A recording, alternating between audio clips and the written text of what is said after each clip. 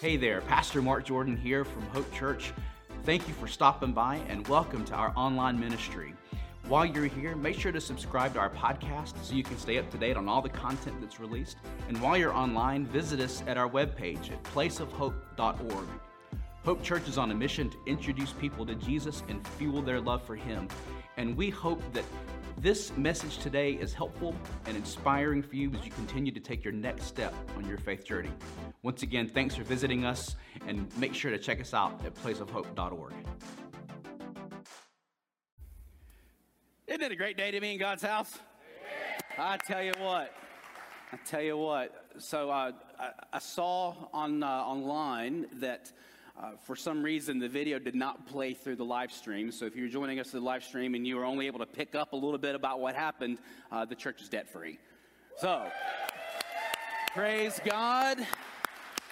Started at $38,000 last week. By Wednesday night it was done, and it is paid off. The last payment went out Friday. So it is done. So thank you. And I tell you what, I've been dealing with trembles and tears and goosebumps, all that other stuff, for days now. And I just am so glad to be here and so glad that you are here as well. Last week, we kicked off our new message series entitled Upside Down, Living in the Upside Down Kingdom of God. And the premise that we brought to this is that our world is sick and in need of hope and help and healing, right? And so one of the things that happens in these times is we have a worldview by which we see the world and we understand the things that are happening and going on around us. And what I want to do as your pastor and as your friend and co-laborer and sojourner in the faith is to make sure that the worldview that we are developing is a biblical worldview, a Christian worldview. Not just a political worldview or a current events type of thing. I want us to look at the world through the lens of faith and of hope and of love. And so we're going to be taking over these next several weeks a very intentional journey through the Beatitudes of Jesus, which is how he began his Sermon on the Mount. And this comes on the heels. I was really struck as I was going back through it this morning. I was really struck about how the biblical narrative shows Jesus just prior to the Sermon on the Mount being tempted out in the desert by the devil. All kinds of temptation and all kinds of evil and eeriness that he had to fight through, he had to face, he had to confront, and he had to overwhelm it. How did he do it? How did he overwhelm? How did he overcome that? With that godly worldview. Satan was trying to tempt Jesus into inverting his own purpose, his own presence, his own power to make it more about himself than God and the world in which he was living. And that's how we began last week, was taking a look at the very first Beatitude where Jesus said, "Blessed are the poor in spirit, for theirs is the kingdom of God." And we talked about how so frequently and easily we ourselves try to make life in the world about ourselves. So you see on the screen, we have a recap of last week's message. Blessed are the poor in spirit, for theirs is the kingdom of heaven, or theirs is the kingdom of God. Translations say it differently. But the meaning of that is that we are spiritually bankrupt without Jesus. And what that means is that when we try to put ourselves at the heart, at the center, and the soul of everything going on around us, we ourselves are incapable of having that hope and that help that we need from Jesus. And then when we really truly go to look at living like Christ wants us to live, according to the will and the way and the Word of God, we learn these things that you'll see on that next line down, is that you are accepted even when you feel unacceptable, right? You are loved unconditionally because you are forgiven by God to live and have a relationship with God for the sake of showing the world that there is a better way and that you are valued. You are valued because God made you, God saved you, God redeemed you and is restoring you for ministry in his world and in his kingdom. And that's how we get into our text for today, which comes from Matthew chapter 5, verse 4, which is our next beatitude, is that blessed are those who mourn, for they shall be comforted. Blessed are those who mourn, for they shall be comforted. Timing is always one of those things that strikes me, because this little window of time in which I am personally living brings me to this beatitude in such a potent way. When I was putting this series together and getting it ready to deliver, I didn't realize that this would be the Sunday between on Friday, which is the 21st anniversary of when my dad went to go be with Jesus, and on Tuesday is the next anniversary of when Mia passed away and went to go be with Jesus. And so I am easily consumed with grief and mourning right now, even though I'm not as broken or shattered as I had been. But those things that keep pricking at my heart that help me to realize I am alive, but I need help. So I'm wearing this current edition of the Mia shirt, and I'm wearing my Mia Wonder Woman socks. She always wore different socks. I'm wearing those together today to remember her, because things like this, remembering, help to bring me comfort. Not so much that she's gone, but that she lived, and she lives still because of the love of God in Jesus Christ. And even in our own brokenness, right? We feel like we are shattered, we're destroyed, we're obliterated. We still live. It's different, but we need these reminders that help us to know that even in that pain, even in the mourning, even in the grief, we are still alive. And if we are still alive, we have a responsibility for how we are to use our life. It's strange, but it's a worldview that we need when we are broken, when we are obliterated, as I would like to say. We need to remember that we still have a reason to live. And we're going to dig into that more deeply today. As I will be doing through most of these messages, I also want us to look at the Message version, which is a paraphrase. It's not a translation of the Bible, but it's a version, a paraphrase. I want to look at the Message version of this beatitude, because it begins to give us a little bit of a unique insight into how this could intersect with our lives, as we recognize our lives are intersecting with other lives all the time. So Matthew chapter 5, verse 4, which is from the Message, it says, "You are blessed when you feel you've lost what is most dear to you. Only then can you be embraced by the one most dear to you." So now all of a sudden, this begins to take on a little bit of a different flavor or flair or context, doesn't it? You're blessed when you feel like you've lost that which is most dear to you. Now, is that something that causes us to feel blessed when we've lost that which is most dear to you? Absolutely not. In our mourning and in our grief, we can feel as though we've lost everything, and that God's love and God's grace and God's presence and God's power isn't real. And I went through that after we lost our Mia. I quit the ministry for like 10 days. It felt like forever, but I remember telling the pastor with whom I worked and the superintendent that oversaw the ministry that I did, I quit. I'm not coming back. I'm done.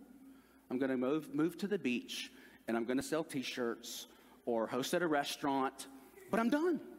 I'm done. I can't live into this anymore. There was a part of me that no longer believed what it was that I had staked my entire life on. Have you ever been there? Have you ever been there? You know what the difference was? Was to see the way God's people showed up and refused to let me go. It was the hand of God in the hands of many individual people that showed up and refused to let me go. Mourning, grief, suffering helps us remember that we are alive and we need to keep living. And so even though it seems so contradictory to those who want to live a life of faith, we need to understand what grief is all about and the role and the purpose that grief and mourning can play in our lives. And so anyone who's a fan of the old Charlie Brown cartoons, right, by George Schultz, knows that one of Charlie Brown's favorite exclamations was, "Good grief," right? That's how I feel about grief. Good grief. To fast forward into the Seinfeldisms, serenity now, serenity now. So we're going to look really quickly at good grief. Next on the screen, we see that grief to be good means that we are to be comforted. That's what Jesus said in that Beatitude. That statement of utmost bliss is that bliss comes when you allow yourself to be comforted. When you allow yourself to be comforted. That means we have to surrender our ego, surrender our personal space, surrender ourselves, so that other people who God is deploying to enter into our life, to intersect with us, even in the midst of our deepest and darkest, most broken time, that they can perform the ministry that God has asked them to perform. And this ends up coming back so that we can use our lives to help comfort others. All of this is part of God's plan. Now, the other thing that good grief does is you'll see that it helps us clarify purpose. It really is a winnowing out type situation where you realize what really truly is most important. And I'm going to say this just really briefly, really quickly, and move on. Is I remember that when I unquit from the ministry, and no one ever took me seriously. They knew I was lashing out in grief. But what I did do was when I came back, I said, I'm going to come back, but I'm going to be different. I'm going to do things differently because I feel that my purpose is clarified. I feel that I know more about how God wants me to live and to lead in his world. And it created within me a sense of urgency for eternity that I never knew existed. I yearn and long for eternity in heaven, and I yearn and long for the people with whom I do life to be there with me when all of our times come. It's given me an urgency that I never experienced before. Even with some of the grief I'd experienced previously, I still saw the world and Christianity more like a philosophy. Do good unto others, love, right? But that urgency and hearing Jesus say, I am going to prepare a place for you so that where I am, you may be also. That was like a switch that got flipped in my life, and it has helped to shape me who I am today. I wish that I could have gotten to this point without having to go through some of those awful things, but all of this is part of God's purpose to help us get ourselves out of the center and to turn our life over to him. So it's about clarifying purpose. I want to give 3 quick basic ideas about grief before we move into the next piece of our message. The first idea about grief is that it is love unfinished. One of the things that causes us to hurt so much is that we have so much love in our lives that we were ready and expecting and intending to be able to give, and now that love really doesn't have a place to go. It is love unfinished. Now, does that mean that love doesn't have a place to go? No, it just means that where it goes may be a little different. It may look a little different. But that love has to go somewhere. Otherwise, we miss out on our ability and our responsibility to be that conduit for God's grace. God wants to use your life to help surge love and grace and mercy and forgiveness back out into the world. And so when we think about grief being love unfinished, it helps us to flip it over and say, what is it that I need to do so that I can continue to allow that love to surge through my life? The second point is grief helps us focus on faith and hope, right? 1 Corinthians 13:13 says, faith, hope, and love abide these 3, but the greatest of these is love, right? So love being unfinished, love's got to keep going, but I want us to do so in the context of faith and hope. So faith meaning that we believe in what God said and how Jesus said that those things are real, right? I believe it even when I don't understand it, even when I don't like it, even when I disapprove. But I believe it, and I'm putting my faith and my trust there. And so hope then becomes the energy by which we live into the rest of our time here on earth, with that hope that even though we have to accept things that we cannot understand, we do not like, or do not approve of, that we are going to continue to live in hope that God's way wins in the end. And so it helps us focus on that faith that we are in God's hand and that hope that we are in God's will, even when we may not feel comforted by it. And then the last point is that grief is a powerful vehicle to display God's glory. The Holy Spirit shows up in times like that. It may be through a chicken casserole. And there's no organization in the world that can care through a chicken casserole like a church, right? I remember we were inundated with food, and we had church members that lived 2 or 3 doors down from us at the house in Cartersville. And they would come by every couple of days and check on us. And they noticed that we had people from all over the country and, family in. And they went to Costco, or as my nephew calls it, Costico. They went to Costico and got a big old box of trash bags, right? That's not something I like to spend money on. I don't like to spend money on trash to accumulate trash. And when I couldn't even think about putting one foot in front of the other, they came with this gigantic box of trash bags. And they displayed the love of God. So much so that when we moved into our house here in Dallas, and we finally went through that last trash bag, it was a reminder of how that family showed up and showed out, or God showed up and showed out through that family. And I remember Tiffany, as she took that last trash bag out of the box, and she flipped it like she does. She goes, "This was the last trash bag that was given to us when Mia died." Even then, in a different county, in a different house, a year later, it still brought us that comfort. So we have these 3 ideas on grief. Love unfinished, enabling us to find that hope and that love and that faith and that hope and that powerful vehicle to display God's glory. And so now we got to come back to our main text from today, Matthew chapter 5, verse 4. And think, okay, so what does this have to do with the Beatitudes? How Jesus is starting his ministry? Well, I'm glad you asked, because there are 2 basic ways to consider this Beatitude. 2 basic ways to consider this Beatitude. And they really work hand in glove with each other. The first is, and this is most likely what Jesus meant when he issued this Beatitude, is that he needs us to grieve our sin.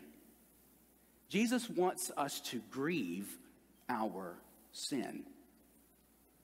He wants you to grieve the things in your life that you've done or haven't done, said or haven't said, because those things are what provide the brokenness in our lives and in our relationships with self, with others, and with God. He wants us to grieve those things. Let's look at what the Apostle Paul had to write, 2 Corinthians chapter 7, verses 9 through 11. He said, "You let the distress bring you to God," right? Let the distress you experience in your life bring you to God, not to drive you from him. Press pause real quickly. How many times have we experienced a distress like the loss of a loved one and said, "That's it, I'm done. I'm moving to the beach. I'm never shaving again, and all I'm going to do is sell t-shirts," right? We allow those things to bring that brokenness up to the surface. But if we allow those things to bring us closer to God, through God's people who are being the conduits of grace and mercy, it can bring us closer to him. So I'm going to press play on this passage. Now, the result was all gain, no loss, even in our distress. Distress that drives us to God does that. It turns us around. It gets us back in the way of salvation. We never regret that kind of pain. But those who let distress drive them away from God are full of regrets, end up on a deathbed of regrets. And now, isn't it wonderful, all the ways in which the distress has goaded you closer to God? You're more alive, more concerned, more sensitive, more reverent, more human, more passionate, more responsible. Looked at from any angle, you've come out of this with purity of heart. That's given me those Holy Spirit goosebumps.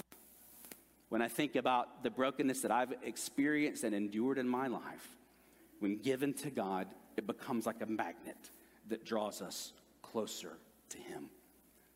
And so we think about our brokenness. We think about the causes of it. And I've got to ask you, are you allowing it to draw you or drive you closer to the presence of God? To be comforted? To not just turn away and turn around, but to come to God and say, "Here I am, broken as I may be. Use me. Give me those things that make me more sensitive, more compassionate, more excited, more pure, so that I may live for you." Jesus wants us to grieve those things in our life that we have done, committed, or whatever, to reveal the brokenness that we have in our lives, to cause us and drive us closer to the presence and the power of God, so that there we may experience the comfort, we may experience the forgiveness, we may experience the grace, we may experience the mercy, we may experience God. Which brings us to our second point. The second way to consider this beatitude is it is to move us beyond brokenness, not just to stay there in that brokenness. Soren Kierkegaard, great quote, God allows brokenness so that we can see where we end and where he begins, right? To fight that tendency to put us at the middle of it all, at the center of the universe, and say, dear God, please revolve around me. It's to move us out of that, to allow that brokenness and that burden to become our burden for how we are now to live in God's presence and God's power. Revelation 21, verses 3 through 5. This is where John the Revelator is giving us the vision of how the end of the world comes, and this is what we see. John wrote, I heard a loud voice from the throne saying, behold, the dwelling place of God is with man. He will dwell with them, and they will be his people, and God himself will be with them as their God. He will wipe away every tear from their eyes, and death shall be no more. Neither shall there be mourning, nor crying, nor pain anymore, for the former things have passed away. And he who was seated on the throne said, behold, I am making all things new. Also he said, write this down, for these words are trustworthy and true. Blessed are those who mourn, for they shall be comforted. And this is where we see the exclamation point of eternity being revealed for you and me, that there will come a time when the hands that carved out the oceans and formed the mountains, the hands that took the nails on Calvary, will be the very same hands that will come and wipe the tears from your eyes, and to remind you that all things will be made new.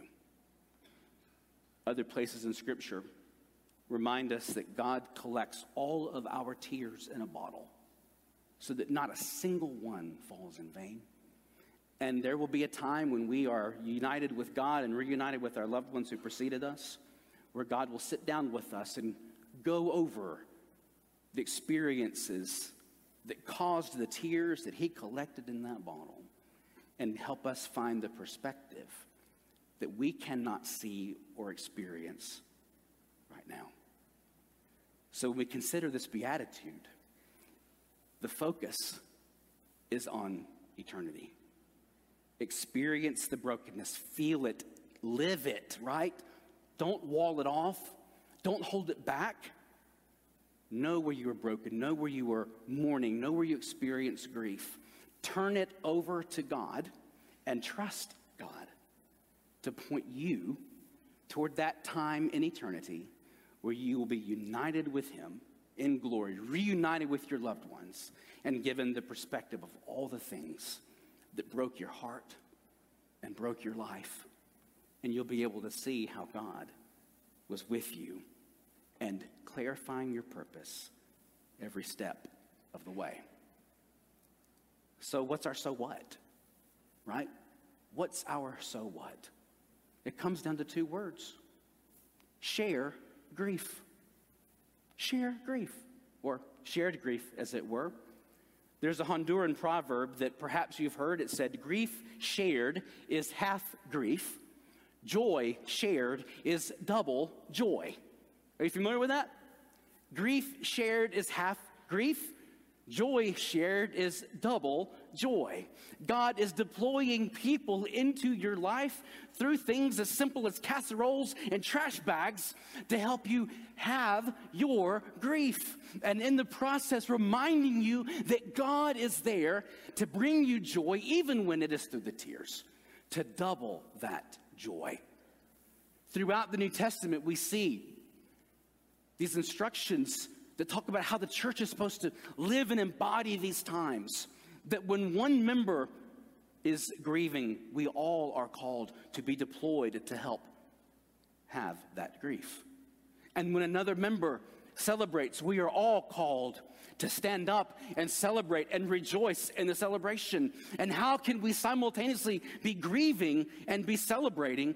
Only by the power of the Holy Spirit, which works within every single one of us, which helps us to get into the eyeballs and the personal space of somebody and say, I know you are broken, but there is hope for this. And maybe, just maybe, you have chapters in your story that God wants to use to remind them that it is a holy commandment for us, even in our brokenness, to allow our lives to be comforted. Folks, that's a holy commandment. Don't wall yourself off. Don't isolate. Allow yourself to be comforted. 2 Corinthians chapter 1, verses 3 through 5 says, Blessed be the God and Father of our Lord Jesus Christ, the Father of mercies and God of all what? Comfort, who comforts us in all our affliction, so that we may be able to comfort those who are in any affliction with the comfort with which we ourselves are comforted by God. For as we share abundantly in Christ's sufferings, so through Christ we share abundantly in comfort too. Blessed are those who mourn, for they shall be comforted. What Paul wrote there in that 2 Corinthians 1 passage is that when we experience an affliction, God is there. Jesus described the Holy Spirit as the great comforter, the wonderful counselor. The Spirit comes to comfort us and to help us to know that we are not alone. And simultaneously, the Spirit is working within the nudges of other people. Remember that word, right? You get a nudge, you get an urge to do something.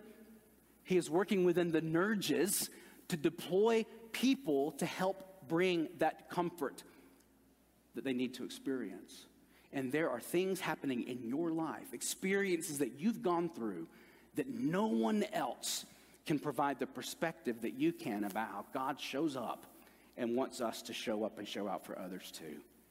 And so we are in this and on this journey together, where we are constantly receiving the presence of God, and God is moving us to be in the presence of somebody else so that they do not feel that there is no comfort, no faith, no hope, no love, no purpose, even in the midst of the tragedies that we experience in life.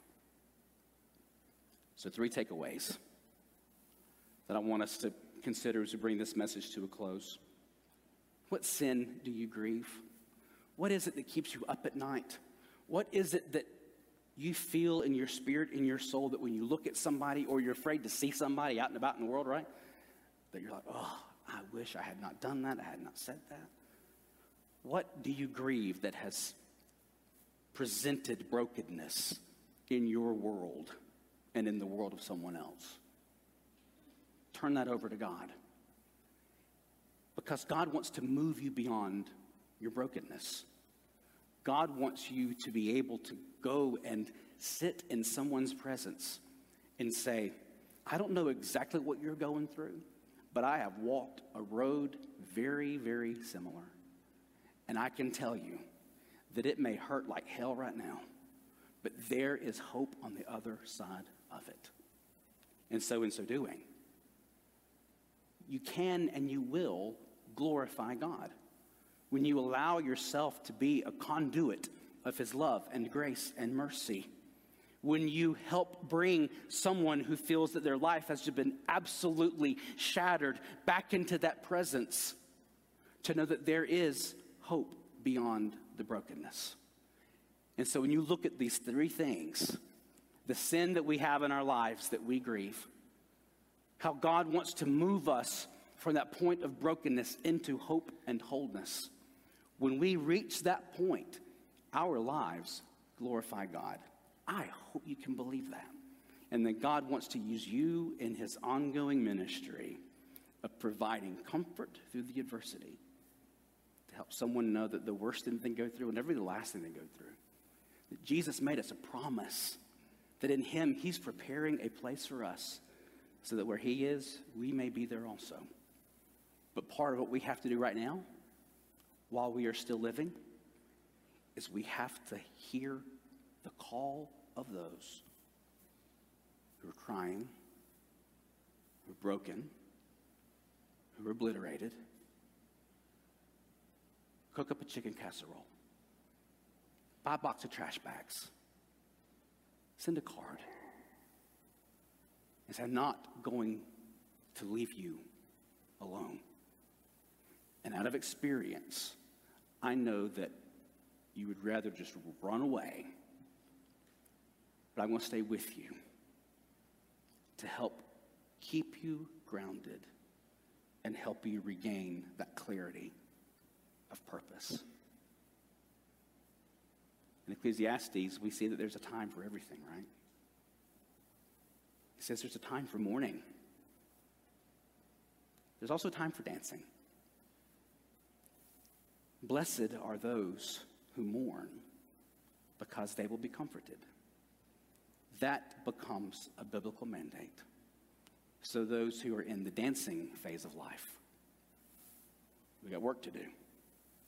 We've got to find those who are experiencing adversity and say, I'm not going to let you go. I'm not going to let you down. The brokenness will be used by God to perform miracles in your future. So let's be miracle workers today. Whether we're mourning or dancing, needing comfort or needing to provide comfort, may it all be done in the will of God. Amen. As the band comes forward, I want to close us in prayer and ask you to just reflect upon our 3 takeaways for this morning. If you are finding and experiencing brokenness, sin that you're grieving, if your God is trying to move you beyond that brokenness, or if you are being used and deployed to help bring about glory and God's presence into someone who isn't experiencing it right now, I pray that we may hear and heed that call. So let's pray together, okay? Almighty God, thank you for today. Thank you for reminding us that there is a biblical mandate surrounding comfort. That if we are broken or separated, that we are told to receive that comfort that you want to give us. Or if we're on the other side and we're in a dancing phase of life right now, that we are also called to bring comfort to those who are hurting, who are broken. And so, Lord God, as we deal with life and the brokenness and find that temptation and that tendency to just run away, to hide, to think that you aren't real or the hope that we have was false hope, help us to see, Lord God, that there is a purpose that you want to clarify in our lives. And the awfulness and the brokenness of this world that leads to the mourning and the grief that we experience, we, Lord, can rise above it when we find our comfort in you and seek to help others find that comfort as well. So help us to get out of the middle of it all and to be led where you want to lead us, to experience that nudge and that urge to help others know that there is still faith and hope and love. Though in some places it may be unfinished, there is a way that you're seeking us to help someone else find the hope that they need to emerge from the brokenness they experience right now. And if that's us, Lord, help us to feel your comfort. I ask this in the name of Jesus and your Holy Spirit as you comfort us together. Amen and amen. Thank you again for joining us today. We are glad that you stopped by. Again, we want to encourage you to visit us online at placeofhope.org. If you're in the Paulding County area, there you can get service times, directions, and information about all of our awesome activities for children, for students, and for adults. Again, Hope Church is on a mission to introduce people to Jesus and fuel their love for Him, and we hope to provide you the heart fuel you need to follow Jesus. Thanks again.